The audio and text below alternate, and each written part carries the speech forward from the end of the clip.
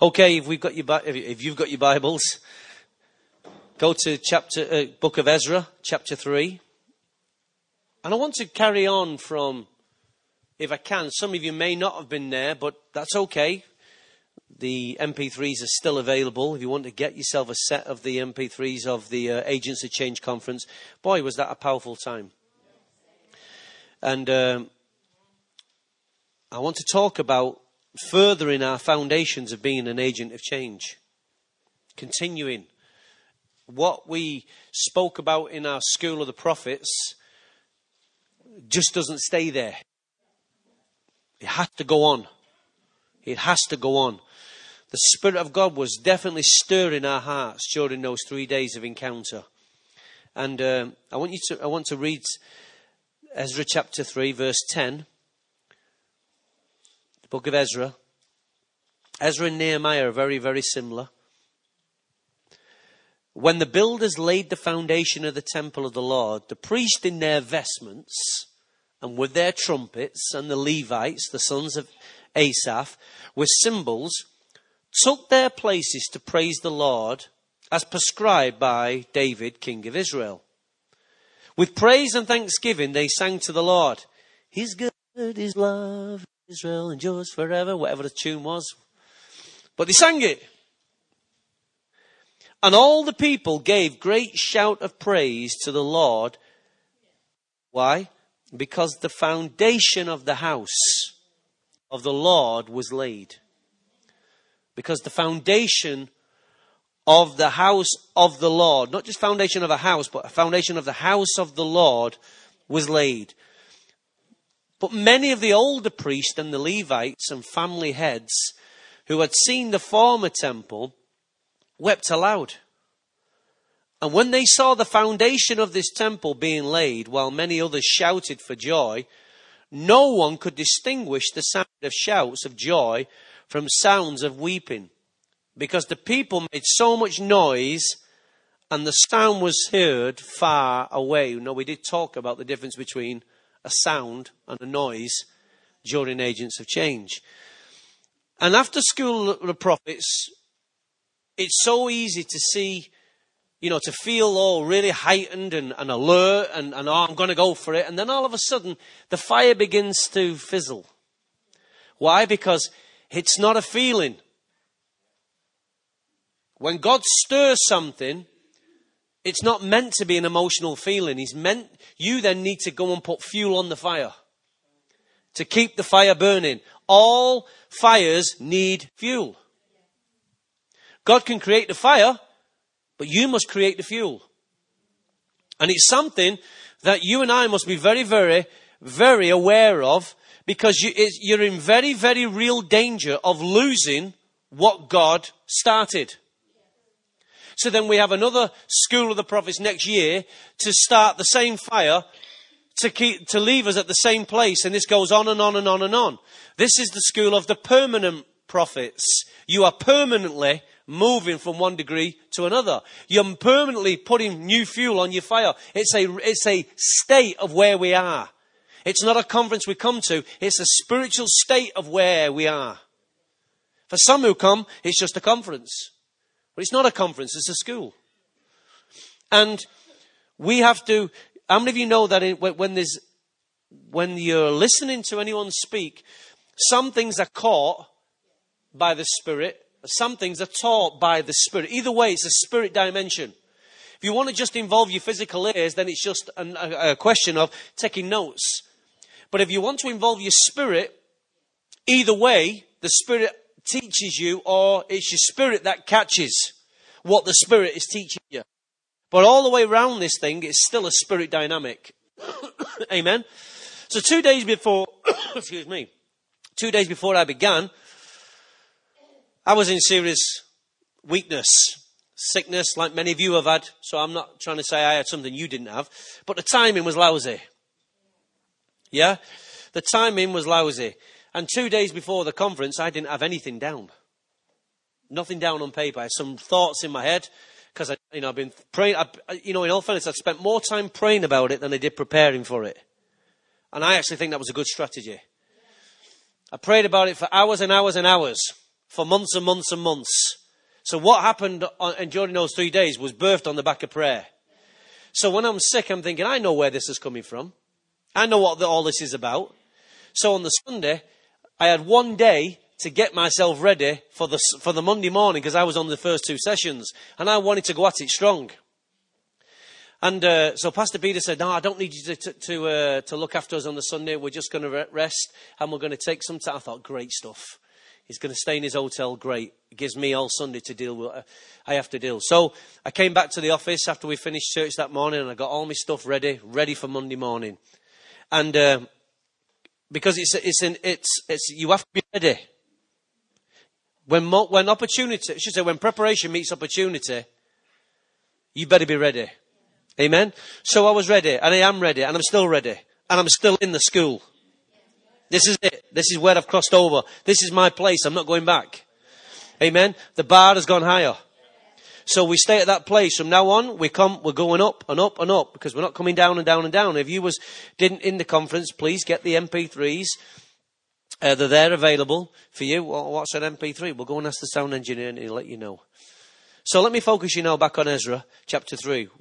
We're taking an historical peek at a very special moment in time. The foundation of the temple was being laid. The priests, the Levites, the people, each took their place singing just like we did last week. And another company of people remembered the former temple. So there was 2 types of people, those who remember, those who were seeing what they were seeing for the first time, and those who were seeing something for the second time. Yes? So, now the former, they remembered how the temple once looked, because they could distinguish between how it once looked and how it looks now. Just like so many people, like when I look at Margaret and Gwen and others, they can see how the church was once upon a time to how it is now. Yeah?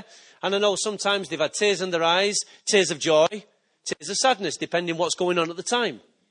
So we have that generation in this house as well, who have seen the foundation laid.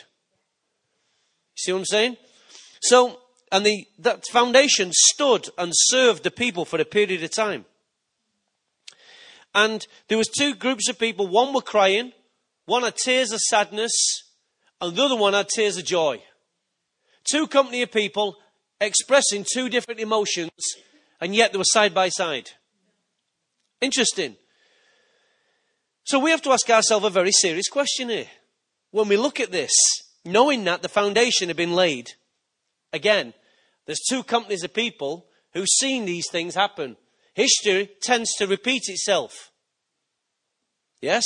And the question that we have to ask ourselves is, how many times should we expect to see the foundation laid in our life? How many times should we expect to see the foundation being laid in our life? It's a very powerful question. We cannot keep going from church to church laying a new foundation. It's just not right. The foundation had to be relaid because of the sin of the forefathers. Because of the carelessness of the forefathers. Because of the stupid ways of the forefathers. That's why God allowed it to be destroyed, to be rebuilt again. It was stupidity, and always will be stupidity and disobedience and rebellion that will always cause, and I should say, will bring about a new need for a new foundation. But it's wrong. You shouldn't have to have more than one foundation. So how many times should we expect to see the foundation being laid in our lives? Why should one single generation have to endure the foundation being laid again? Why? They shouldn't have to. But this generation had to. So when you first read this scripture, you think, oh, it's great. It's an atmosphere of joy and they're all happy. But no, you have to ask yourself a question. It's not right. They shouldn't have to keep seeing foundations relaid. It's so easy to miss it. But it's right there. So many of us have had to go through foundational teaching again and again and again. And we have to ask ourselves, why? It's wrong. You know, the house I'm living in now, when they built the foundation, it stood for over 100 years. They haven't rebuilt it. Even with me and Carol living there and other people living there. We've had different generations living in our house, but it still remained the same foundation. True? And the reason why is because it's so easy to forget what you received. And you move away from what you received. You listen to other things. You end up in rebellion. You'll end up feeding self. And then you end up in a mess. And then you have to come back. And God has to re-dig it out again and relay it again. It's not good. It's not good. And that's why Hebrews chapter 6 verse 1 says, therefore let us leave elementary teachings about Christ and go on to maturity, not laying again the foundation. And he tells us what that repentance, that foundation is. Repentance of acts that lead to death and faith. So in other words, when you truly get born again, you leave your old way of, you leave your old way. You can't keep going back. That's why the Bible continually keeps saying that if you go back, like the dog goes back to its vomit, I know that's strong language and I don't want to be crass this morning with us, but if you use that illustration of a dog going back, it's actually repulsive. And God's saying that if what you received was genuine and the foundation was genuine and authentic, you going back is like that.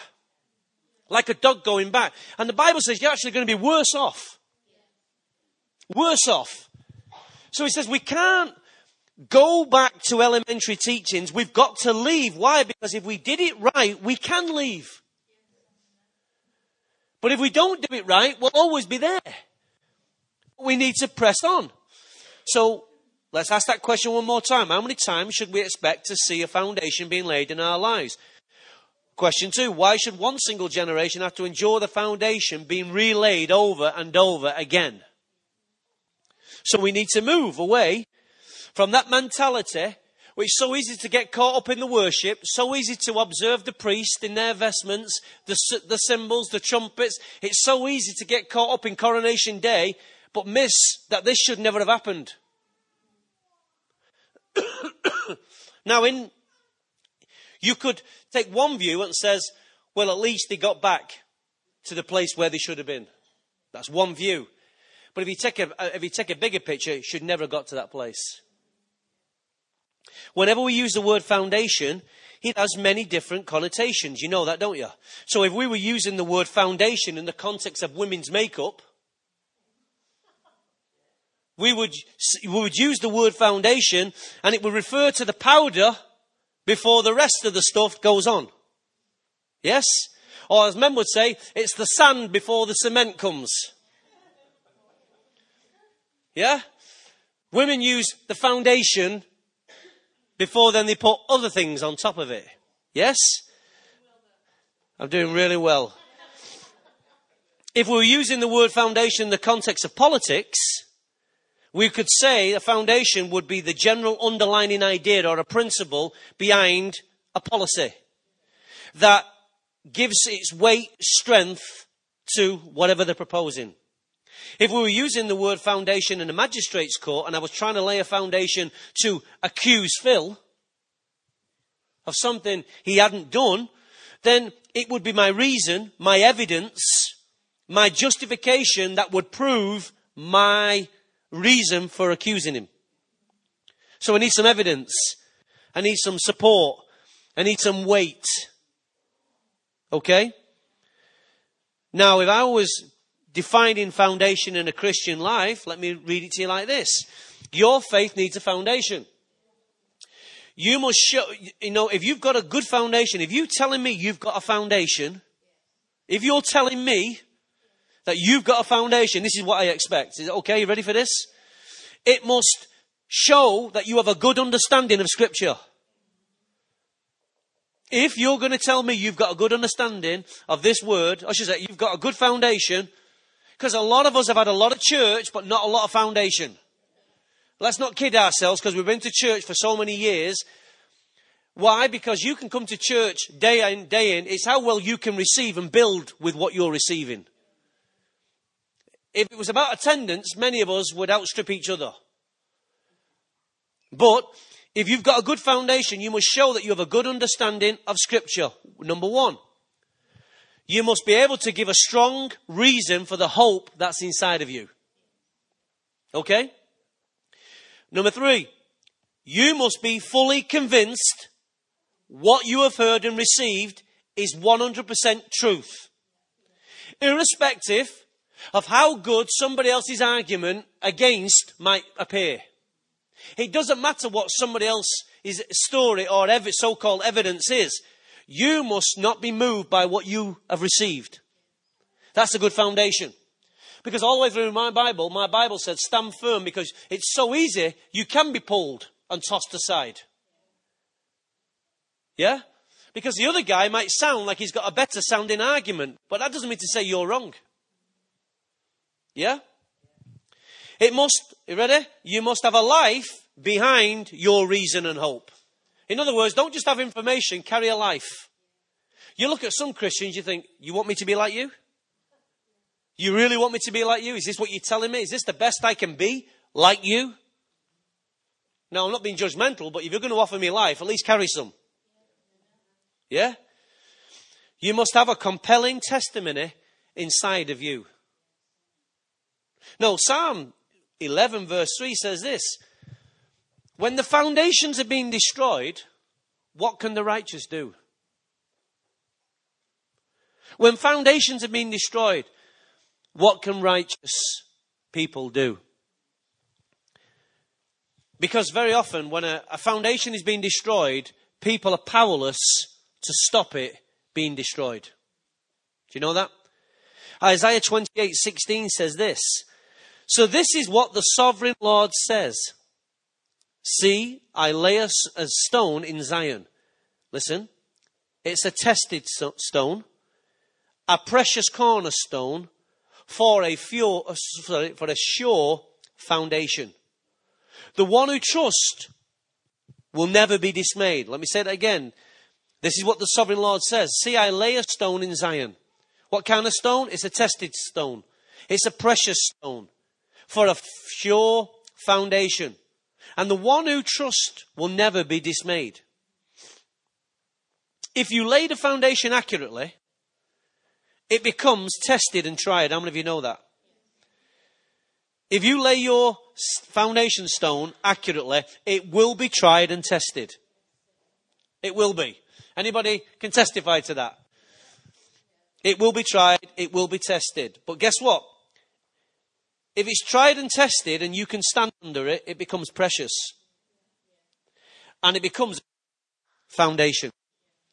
Amen? Sure means this. Confident, certain, beyond doubt, and complete assurance. Confident, certain, beyond doubt, and complete assurance. That's my faith. That's my foundation this morning. That my foundation to you this morning, I'm confident on the one who I'm building on. Hello? I am certain that what he said is true. Okay? I'm beyond doubt. In other words, you can come in and give me your best testimony why Jesus Christ doesn't exist. And I can tell you, you're a liar. Do you know why? Because he's revealed himself inside. I know my Redeemer lives because of the testimony inside. Because of the times he's spoken to me. The times he's revealed himself to me. But if you've just got a church life and you've never had him reveal himself to you, then you're going to be in trouble. Does that make sense? Once he's revealed himself to you, you can hold on to that. Whoever has a type of foundation stone inside of them will never be dismayed. If you've got this foundation inside of you, it doesn't matter what comes against you, you will never be dismayed. You won't. Isaiah 36 says this. He will be a sure foundation for your time. Listen, a rich store of salvation and wisdom and knowledge. For the fear of the Lord is the key to this treasure. So God is a sure foundation. Is the rich store of salvation filled with wisdom and knowledge. When we carry the fear of the Lord, it's the key to understanding what I've just said. How many of you know this stone is real? It's living, it's genuine, it's authentic. But listen, it's also an interactive person. That's what makes it living. But then we change the nature of the stone changes. In the Old Testament, we see that the foundation stone referring to God was called a stone. But in the New Testament, it changes. Let's see, Matthew 7:2. Matthew chapter 7, verse 2. The rain came down. It must be in Manchester.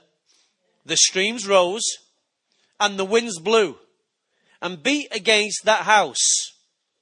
What house? Your house. Yet it did not fall. Why? Because it had its foundation on the rock. Now we've gone from stone to rock. Yes? In the Old Testament, it was a foundation stone. It was a sure foundation stone. Now we're moving towards a rock. Matthew 7:24. That was Matthew 7:2. Now just go down another 22 verses. Therefore, everyone who hears these words of mine and puts them into practice is like a wise man who built his house on the rock. Who is the rock? Christ Jesus. So in Matthew 16:18, Jesus is having a conversation with Peter and he reveals the rock. And he says, and I tell you that you are Peter. And on this rock, which rock was he talking about? He wasn't pointing to the ground. He's telling to himself, on this rock, Peter, me, I'll build my church. So now the church is built upon a rock.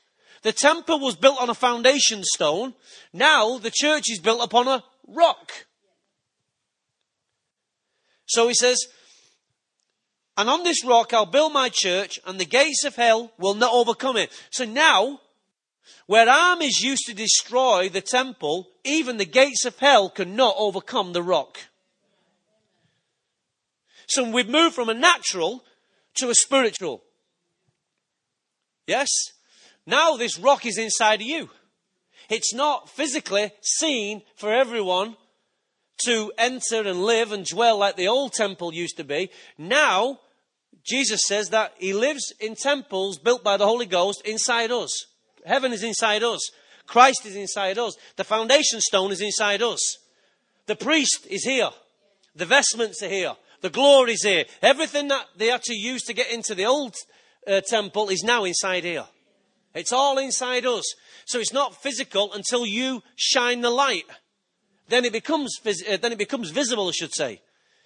So he says here, I'll tell you that on you, Peter, on this rock, I'm going to build my church, and the gates of hell will not overcome it, and I'm going to give you the keys of the kingdom of heaven.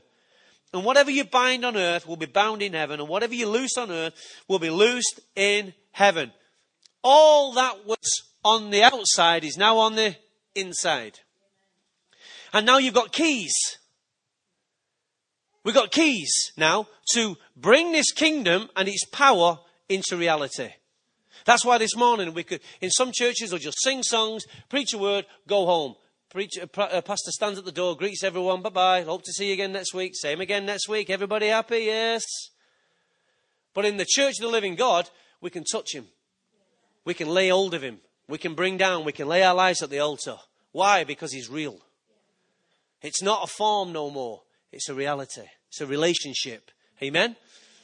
But for you and for me, it can remain a form. So, now let me go a little bit deeper if I can.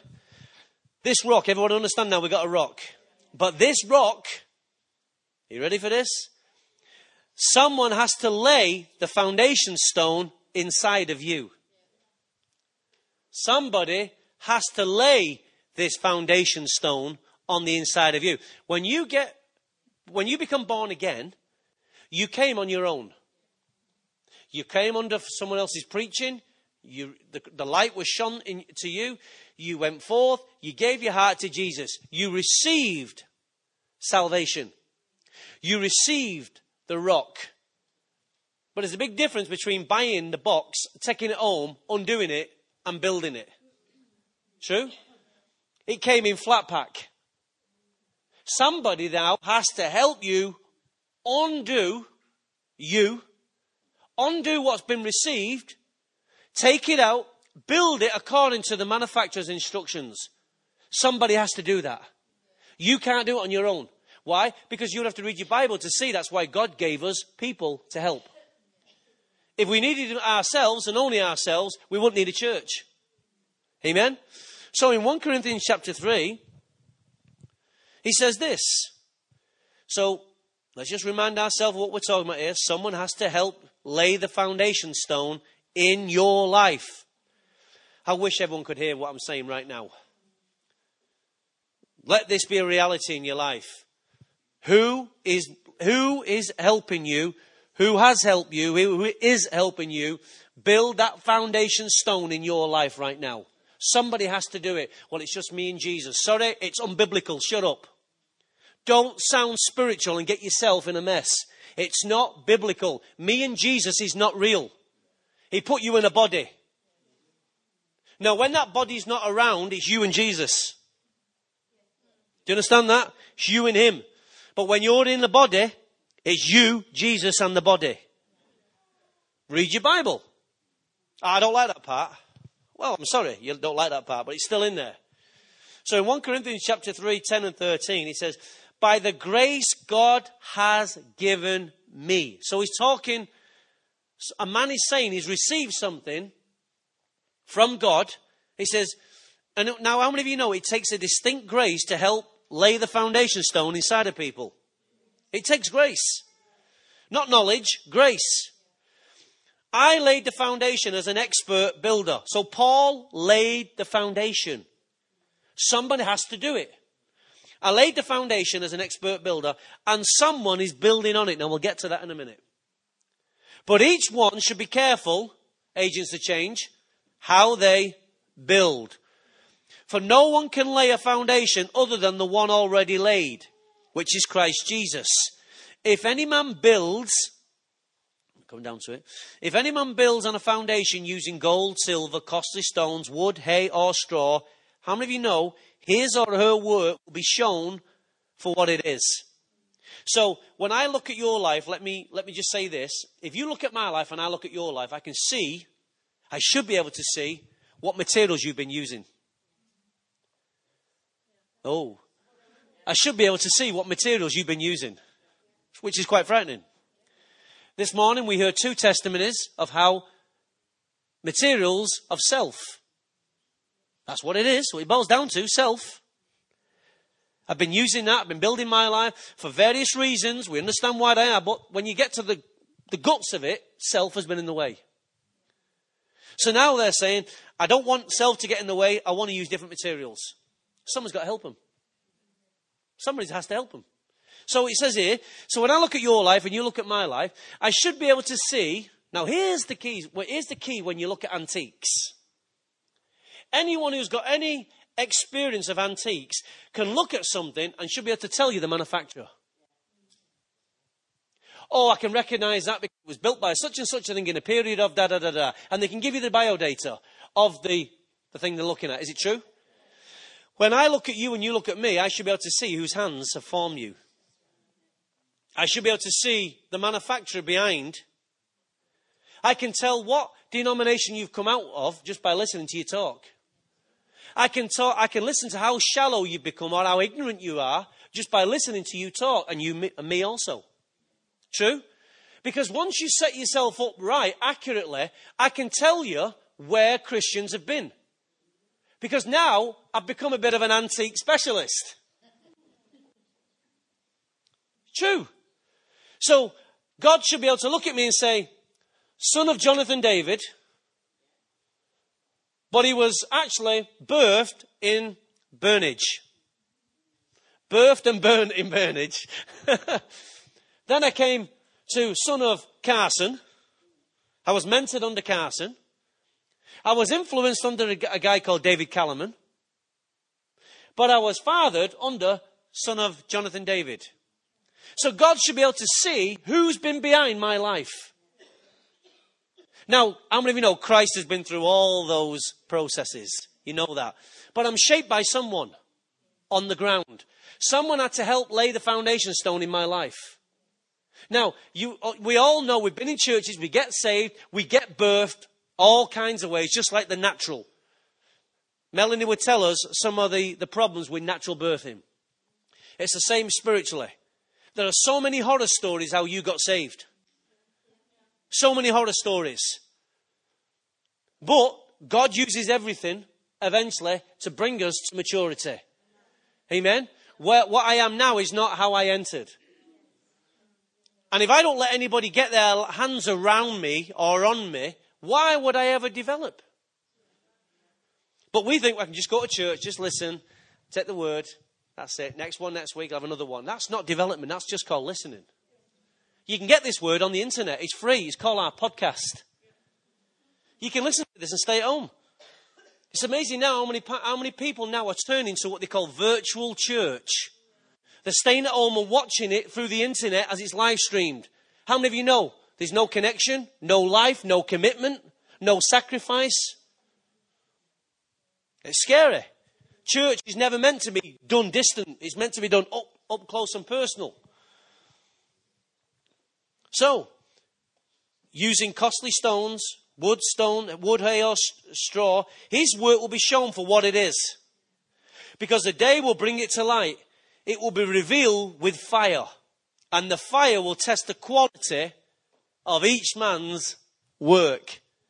So you need to check your foundation. Not how long you've been in church, but check your foundation. Go back to what I said originally. Your life must have a good understanding of Scripture. Be able to give a reason for the hope inside of you. You must have a commitment. All those things must show that you've got a good foundation. It's amazing how many people say, oh, I don't know where it is. I know it's in the Bible. We get to know where it is. Get to know where it is. You see, if we're building on the right foundation, we'll put behind us the weights and burdens that once entangled us in sin. It's amazing how many Christians are still struggling with the stuff they first came to Christ with. Same stuff, same issues. And I say my biggest concern is this. The biggest issue concerning church, people talk about the kingdom, and the kingdom's, it's very, very powerful and very important. But my number one concern is your behavior. Because there is no kingdom advancement with poor behavior. I'm not saying you've got poor behavior, by the way, but your behavior is my number one concern. How you behave, how you think, what you know, how you receive, where you receive, who you receive from is my primary concern. Because I can't take you anywhere if you're receiving from everywhere. True? Though there are good people we can learn from, we have to check the sources. When I say sources, I don't mean HP. We must resist lawlessness, sin, unrighteousness, and pursue after righteousness. Because what is the one ingredient we talked about? What is the number one ingredient an agent of change is? He is a righteous agent of change. It's righteousness that makes him an agent of change. Righteousness. Not a righteousness we weren't talking about righteousness that you receive from Christ. That stands. We're talking about pursuing righteousness. Pursuing righteousness. So, it takes, let me say this to you. Write this down if you can. It takes maturity to honour what God honours. It takes maturity to honour what God honours. So much of what God tells us to honour, other people don't want to honour. But it takes maturity to be able to honour what God honours. Peter couldn't honour what God was wanting him to honour when he was on Cornelius' roof. He says, get up and eat. He says, I can't do that. I can't do that. Why? Because that would show dishonour to the Jewish faith. He said, don't call what I call clean, you call unclean. Get up and eat it. If I tell you to eat it, it's good. Peter was locked in his own mindset of Judaism. And Jesus was trying to show him there's a new level of honour that's coming. It's called obedience. Not law, obedience. And when God tells us to honour one another, how many of us don't honour one another? We think, well, they've got to do something to prove it to me. No, they don't. It's a command. Honour one another. Didn't say they have to do this, and this. It says your heart is to honour one another. Above all else, he says, honour one another. How about honouring the things of God? the purposes of God, the kingdom of God. What about honoring those who labor in the word for you? Well, I don't believe in any authority. Fine, that's your immaturity being exposed again. But the same person will honor a doctor, honor a police officer, honor rank and file in the military. But you get in church, we're all the same. The Bible doesn't say that. It's immaturity.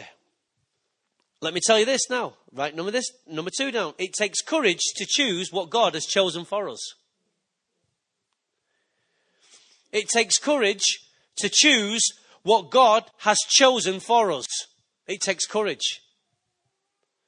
This morning, again, as the Holy Spirit was moving, 2 people chose what God has got for them. It takes courage. It takes courage to stand and say, I will pursue what you have got for me. It takes courage. And how many of you know courage is something the Bible tells us to have? Joshua, be a man of courage. Don't shrink back. Jeremiah, go and say what I tell you to say. And if you shrink back, I won't be happy with you neither. It takes courage to do what God's asking us to do. To choose what God has chosen for us. It takes courage. Do we have that courage, agents? How many of you know that the doors of the church are open to everyone? But it takes courage to open up your heart to others. Do you know, if I was a pastor that had been hurt, battered, abused, how many of you know I wouldn't have opened my heart to you? It takes courage even for me to open up my heart to you, because you know what? You will not believe how many times people say, I'm with you, pastor.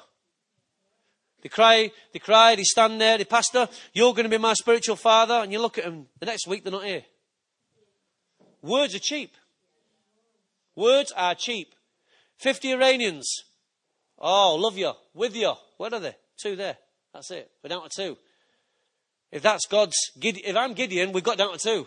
At least Gideon got 300. It's so easy. So easy not to choose what God has chosen for us.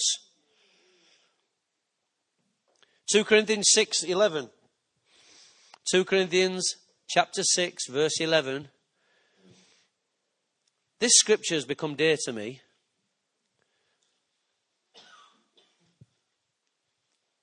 We have spoken freely to you, Corinthians. Or let me say this. I have spoken freely to you, Dream Centre. And I've opened wide my heart to you. We're not holding our affections from you, but you are withholding yours from us. As a fair exchange, I speak as to my children, open wide your hearts also. Paul's in a situation where he's been labouring, pouring himself out, talking, leaving himself very vulnerable, courageous, and he's finding there's resistance by some. So he says, I've noticed, I've spoken freely and openly to you, Corinthians. I've opened wide my heart to you. We are not withholding our affections from you, but you are withholding yours from us. Wow. Wow. Church, how many times could we read that in church and accuse so many people in church of holding back their affections?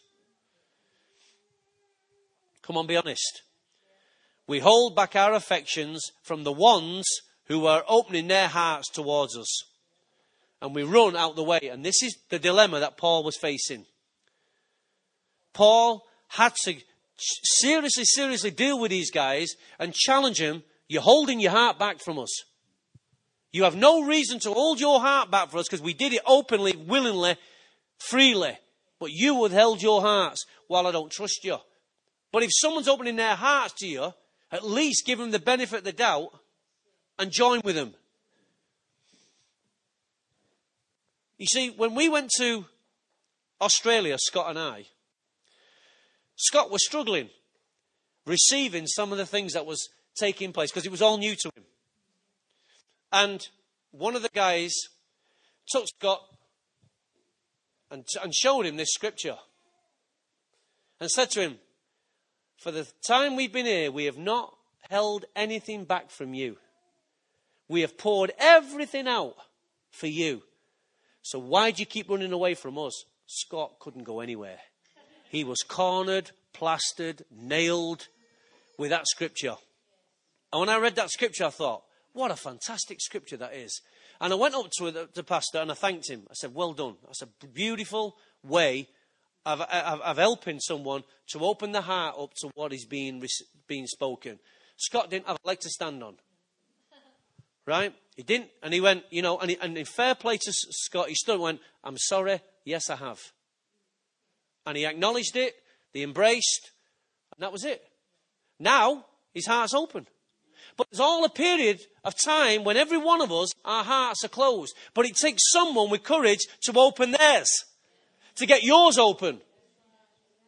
It's amazing. Many of us are like Jericho. We're all shut up. But we've got to keep marching around you. Marching around, declaring she will open up. Her walls will come down. All for you one day to cry and say, oh God, sorry, I repent. That's joy to my heart. Not to see you cry, but to see your walls coming down. Why? Because I could easily, and he could easily, and Paul could easily turn around and say, stuff them. And then our walls go up. Then our hearts are not open. You cannot become an agent of change if your heart is closed to receiving what is coming forth. It's a beautiful scripture, that. Write that down. So we see that God uses someone to lay the foundation stone in your life. Here we see God uses his prophetic apostolic people to build and form the Christ inside of you. Somebody has to form Christ. Form. So Ephesians 2:20 says this, built on the foundations of the apostles and prophets, with Christ Jesus himself as the chief cornerstone, in him the whole building is joined together and rises to become a holy temple in the Lord. And in him you two are being built together. So there's no you and Jesus. Together. To become a dwelling in which God lives by his Spirit. Prophetic, apostolic ministry you need in your life. You need prophetic to see the future. You need apostolic. Let me just illustrate it like this. From here, I can see Ange at the back. And I can say, prophetically, I see in the Spirit there are two ladies waiting on the other side to receive all that you're about to offer them. Now, how many of you know there's a journey from here to there to be made? But if you've got no one to help build and form the life of Christ, Phil, stand up a minute, please. Come here a minute. Phil's a new Christian. So I prophesy over him on the first day that God's got a beautiful wife for him on the other side. Hey, there we go. Right? She's on the other side. She's waiting for him. She's luscious. Right? Carry on. She's beautiful. She's waiting for him. But he's saying, right, I need it. Right, I'm going to get it. Now if I say, right, go on. How many of you know he's going to fail? Because he's got no technologies of how to get from here to there. That's the prophetic. I've stirred his heart. I've now got him excited. Right? Listen, this is what the prophetic does. The prophetic stirs your heart and gets you excited that there's a future for you. So when the prophetic is spoken over you, it makes sense of your past, your present, and your future. Okay? But now he wants to embrace his future. He wants his wife. But how many of you know, every time he takes a step, strip off. Not literally strip off. Right, listen. Listen. Stay where I am. All the old man is still here. But she's the new creation over there. She doesn't want what he's carrying right now. But he wants everything she's carrying. Right? Because he's still the old nature. So every time he takes a step forward. How many of you know that could be 2 years of his life? It could be 6 weeks. It could be 2 weeks. It's all dependent upon his willingness and obedience to what we're saying. So we have to strip him of his flesh. How many of you know he'll need circumcising in his heart? Why? Because if I give him the way he is to this lady, he will corrupt her and ruin her. So we keep taking another step, right? So as we keep taking a step, maturing him, he take 4 steps. Go on. He's getting closer. He's getting closer to his, listen. He's getting closer to his prophetic destiny. His prophetic destiny. But there's a whole walkway here that has to be filled in. But he can't go there on his own.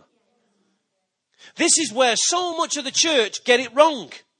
Someone gives them a prophecy and they think it's just going to come to pass because someone spoke a word to them. But you don't realize that you need to labor with someone who can help you fit this foundation stone in your life. Yes? So he needs to relate with me. He needs to open his heart, just like Paul just said. Now, if I'm opening my heart to him, but he's not opening his heart to me, he still can't go on the road to destiny. This is where so many of us get it wrong. Without an open heart, you can never find, follow, or discover your destiny. So it needs the right people in your life. Not just any person. So then Phil starts taking this word. His heart's getting more and more excited about God's destiny. So now Phil, go all the way. So Ange, watch this. Just walk slowly towards her. Now Ange, stand up. Now the other side responds. Embrace the destiny. Right, now watch. Turn together. Come back. Now he comes back a stronger man. He comes back a stronger man. Why? Because he's allowed someone to shape his life. She's allowed someone to shape her life. She was waiting for him on the other side. God knows what you need on the other side. But unless you allow someone to shape your life, God can never get the package on the other side. All he ever needed was always on the other side. All she ever needed was waiting for him on this side. But she doesn't want any man. She wants a godly man. Now you can have a man, ladies. You can have any man you want. But he won't be a godly man. But if you want destiny, you've got to do it God's way. You've got to listen, this is what a good godly man will do. Watch. Let's go back up. Go back to take your position. Back. Go on, Ange. Quick, run. Now I'm going to use an illustration here. Phil, stand up again. But this time, Gwen is coming to you. Oh, here we go. So, make the same journey. Now listen, this time, he's not listening to me. Phil, come back. Come back. No, keep walking. Keep walking. Right, stop a minute. He's not listening to me. And he's walking towards Gwen. Now, in the natural, we know Gwen's already married. So this is another lady. Listen, stay with me. This is another lady. But Phil's got thinking that this lady is attractive. She might be his destiny. So he walks in the path. But the man over there can say, Phil, she's not the right one. It doesn't mean you're bad. It means you're not the right one. She's the right one for someone else. So Jim says he's on his destiny.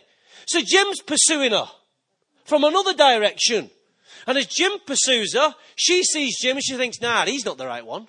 Why? Because she's listening. She knows what's hers, and when he turns up, it ain't him. So Phil, you can come back. Are you getting the picture?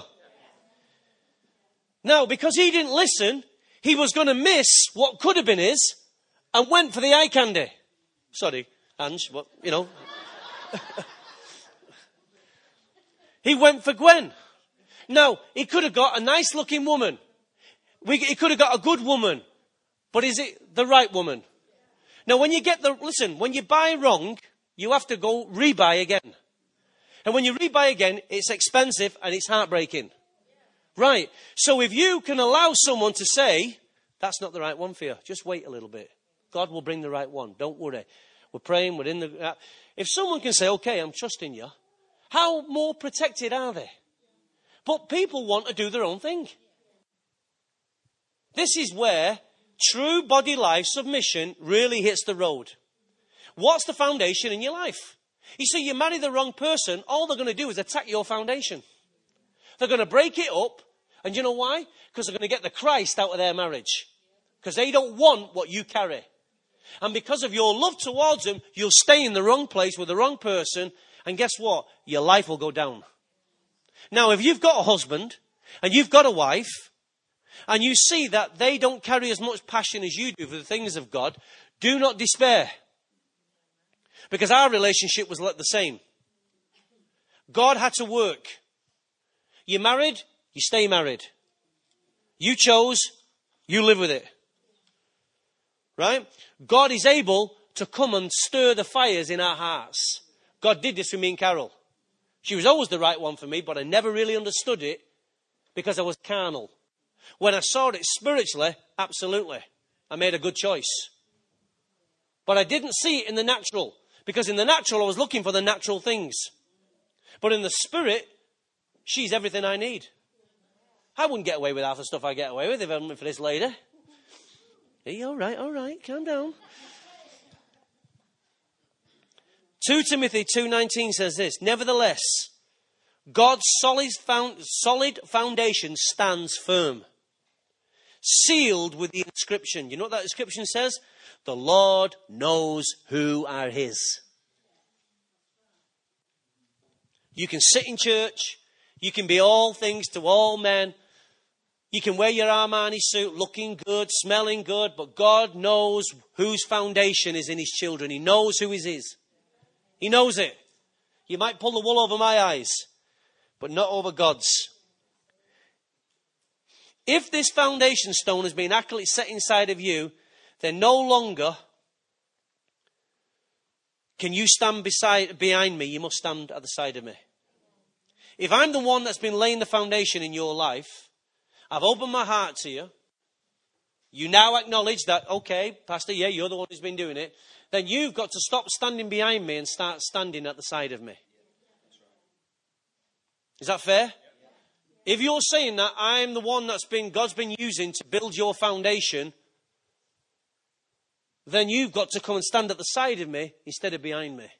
Because when you stand beside me, I can use you as an arrow in my quiver to fight the enemy at the gates. Does that make sense? You've got to determine whether this foundation that's been put in you from this church, from these elders, is a good foundation. The Agents of Change is not just a conference, it's a school. We're in there, we're locked in. Amen? I'm coming to the end, believe me. Paul said this in Acts 20, verse 20. You know that I have not hesitated to preach anything that wouldn't be helpful to you. But I've taught you publicly and from house to house. I've declared to you, Dreamelites, I'm putting this word in. I've declared to you, Dream Centre, that you must turn to God in repentance and have faith in our Lord. And now, compelled by the Spirit, I'm going to Jerusalem, not knowing what will happen to me. I only know that in every city the Holy Ghost warns me that prison and hardships are facing me. However, I consider my life worth nothing to me. That's courageous. That's courage, I should say. If only I may finish the race and complete the task the Lord Jesus has given me, the task of testifying the gospel of God's grace. Paul again reiterated, I have not held back from you. I have opened my heart and I have preached everything that the Holy Ghost has given me. That's what Paul was saying. And you know what? I can stand here and say the same. I've opened my heart to you, church. I've given you everything I've got, and you'll have everything I have got. Everything I receive, I'll give it to you. You know, I hold nothing back. Everything you want for a foundation is here. You must build upon it.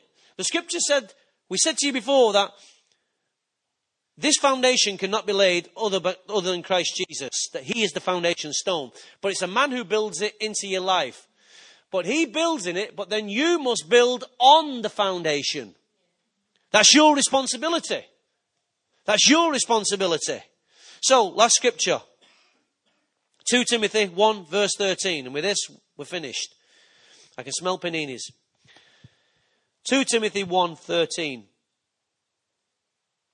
What you have heard from me, keep as a pattern of sound teaching, with faith and love in Christ Jesus. Guard the good deposit that was entrusted to you. Guard it with the help of the Holy Ghost who lives in us. Just say that again. Everyone say keep. One word. Keep. Second word. The pattern. Third word. Sound teaching. Fourth word, with faith. So we got keep, the pattern, sound teaching, with faith. Keep, the pattern, with sound teaching, with faith. Keep the pattern with sound teaching in faith. Keep it. Keep it. Build on what you're receiving. Build on what you're receiving. Keep as the pattern. The pattern. What is the pattern? Righteousness. What is the pattern? Right relationships. What is the pattern? Open your hearts. What is the pattern? Good, healthy doctrine. I can go on and on and on. As the pattern. Then he says this, guard. Everyone say right that. Guard. Say guard. The good deposit that was entrusted to you. So if you keep the pattern of sound teaching with faith, you'll guard the good deposit that was entrusted to you. Is that fair? Guard it with the help of the Holy Ghost who lives in you. Why the Holy Ghost? Because he will testify. If I'm talking rubbish, he'll tell you I'm talking rubbish. If I'm speaking the truth, that same spirit that's in you will testify that what I'm saying is truth and it's coming from him. I don't want to lead you all astray. I do not want to lead you all astray. I want to make sure that what I'm teaching you is everything that's coming from God. Is that fair? You don't want to be led astray, but sometimes you'll make a decision, you think, it's not good enough, I'm out. That's your choice. But I'll stand before God and say, I laboured to keep the pattern that you show me, Lord, in faith. I guarded it with a good deposit that was entrusted to me. Is that okay? So much I could say, but I won't. Father, I ask, oh God, that this foundation stone will be protected. I ask, by the help of the Holy Ghost, that, Lord, we're fed up of seeing generations standing by each other with a sound of tears and a sound of joy, having to keep seeing the foundations laid over and over again. Lord, it's a tragedy of the church to see one man come in, lay something, another man destroy it. It's a tragedy of the church, Lord, to see one people rejoice and another generation in tears of sadness. Father, prevent this house from having a destructive foundation. Lord, put your arms around your people. Guard our hearts, Lord, as we guard the good deposit that's inside us through faith. Lord, put your arms around us, O God, and protect the foundation stone. Protect the Christ in every one of us. The Christ, the man, Christ Jesus. Lord, protect him in our children, our youth, in our adults, in the adults, oh God. Protect him in the old. Protect him in the sick. Protect him in the weary. Protect him in the doubters. Lord, protect him. I ask you, Holy Spirit, to protect the house. Protect the good deposit that we've all received. And take us on to maturity. Not laying again the foundation of repentance, but we're moving on. Moving higher. Moving up. As we see the bar that's over our lives, Lord, is much higher than we ever thought it was. You tell us to make this election and calling sure. That can only be done, oh God, through maturity. So, oh God, I ask you to drill down. Drill down, oh God. Expose. Highlight where there is maturity, Lord, so that we can go in and rebuild those parts of the walls that are exposed, those parts of the walls that are weak, those parts of the walls that are susceptible to the enemy's attacks. Give us the strength, oh God, to go in and build the walls from the inside. Help us to put a healthy gateway on. Help us to put healthy ramparts. Help us, oh God, to get ready for the battle. Put the arrows in the quiver. Oh, Father, we ask you for the arrows in the quiver. We pray, oh God, that as we've opened our hearts, Lord, that you will also help others to open their hearts, to receive this word, to receive the man and his message, to receive the brothers and sisters who carry the same message. Oh God, create a brotherhood, create a sisterhood, create a fatherhood, create, oh God, your church in the midst of this people. Lord, we ask it in Jesus' name. And the people of God said, stand to our feet.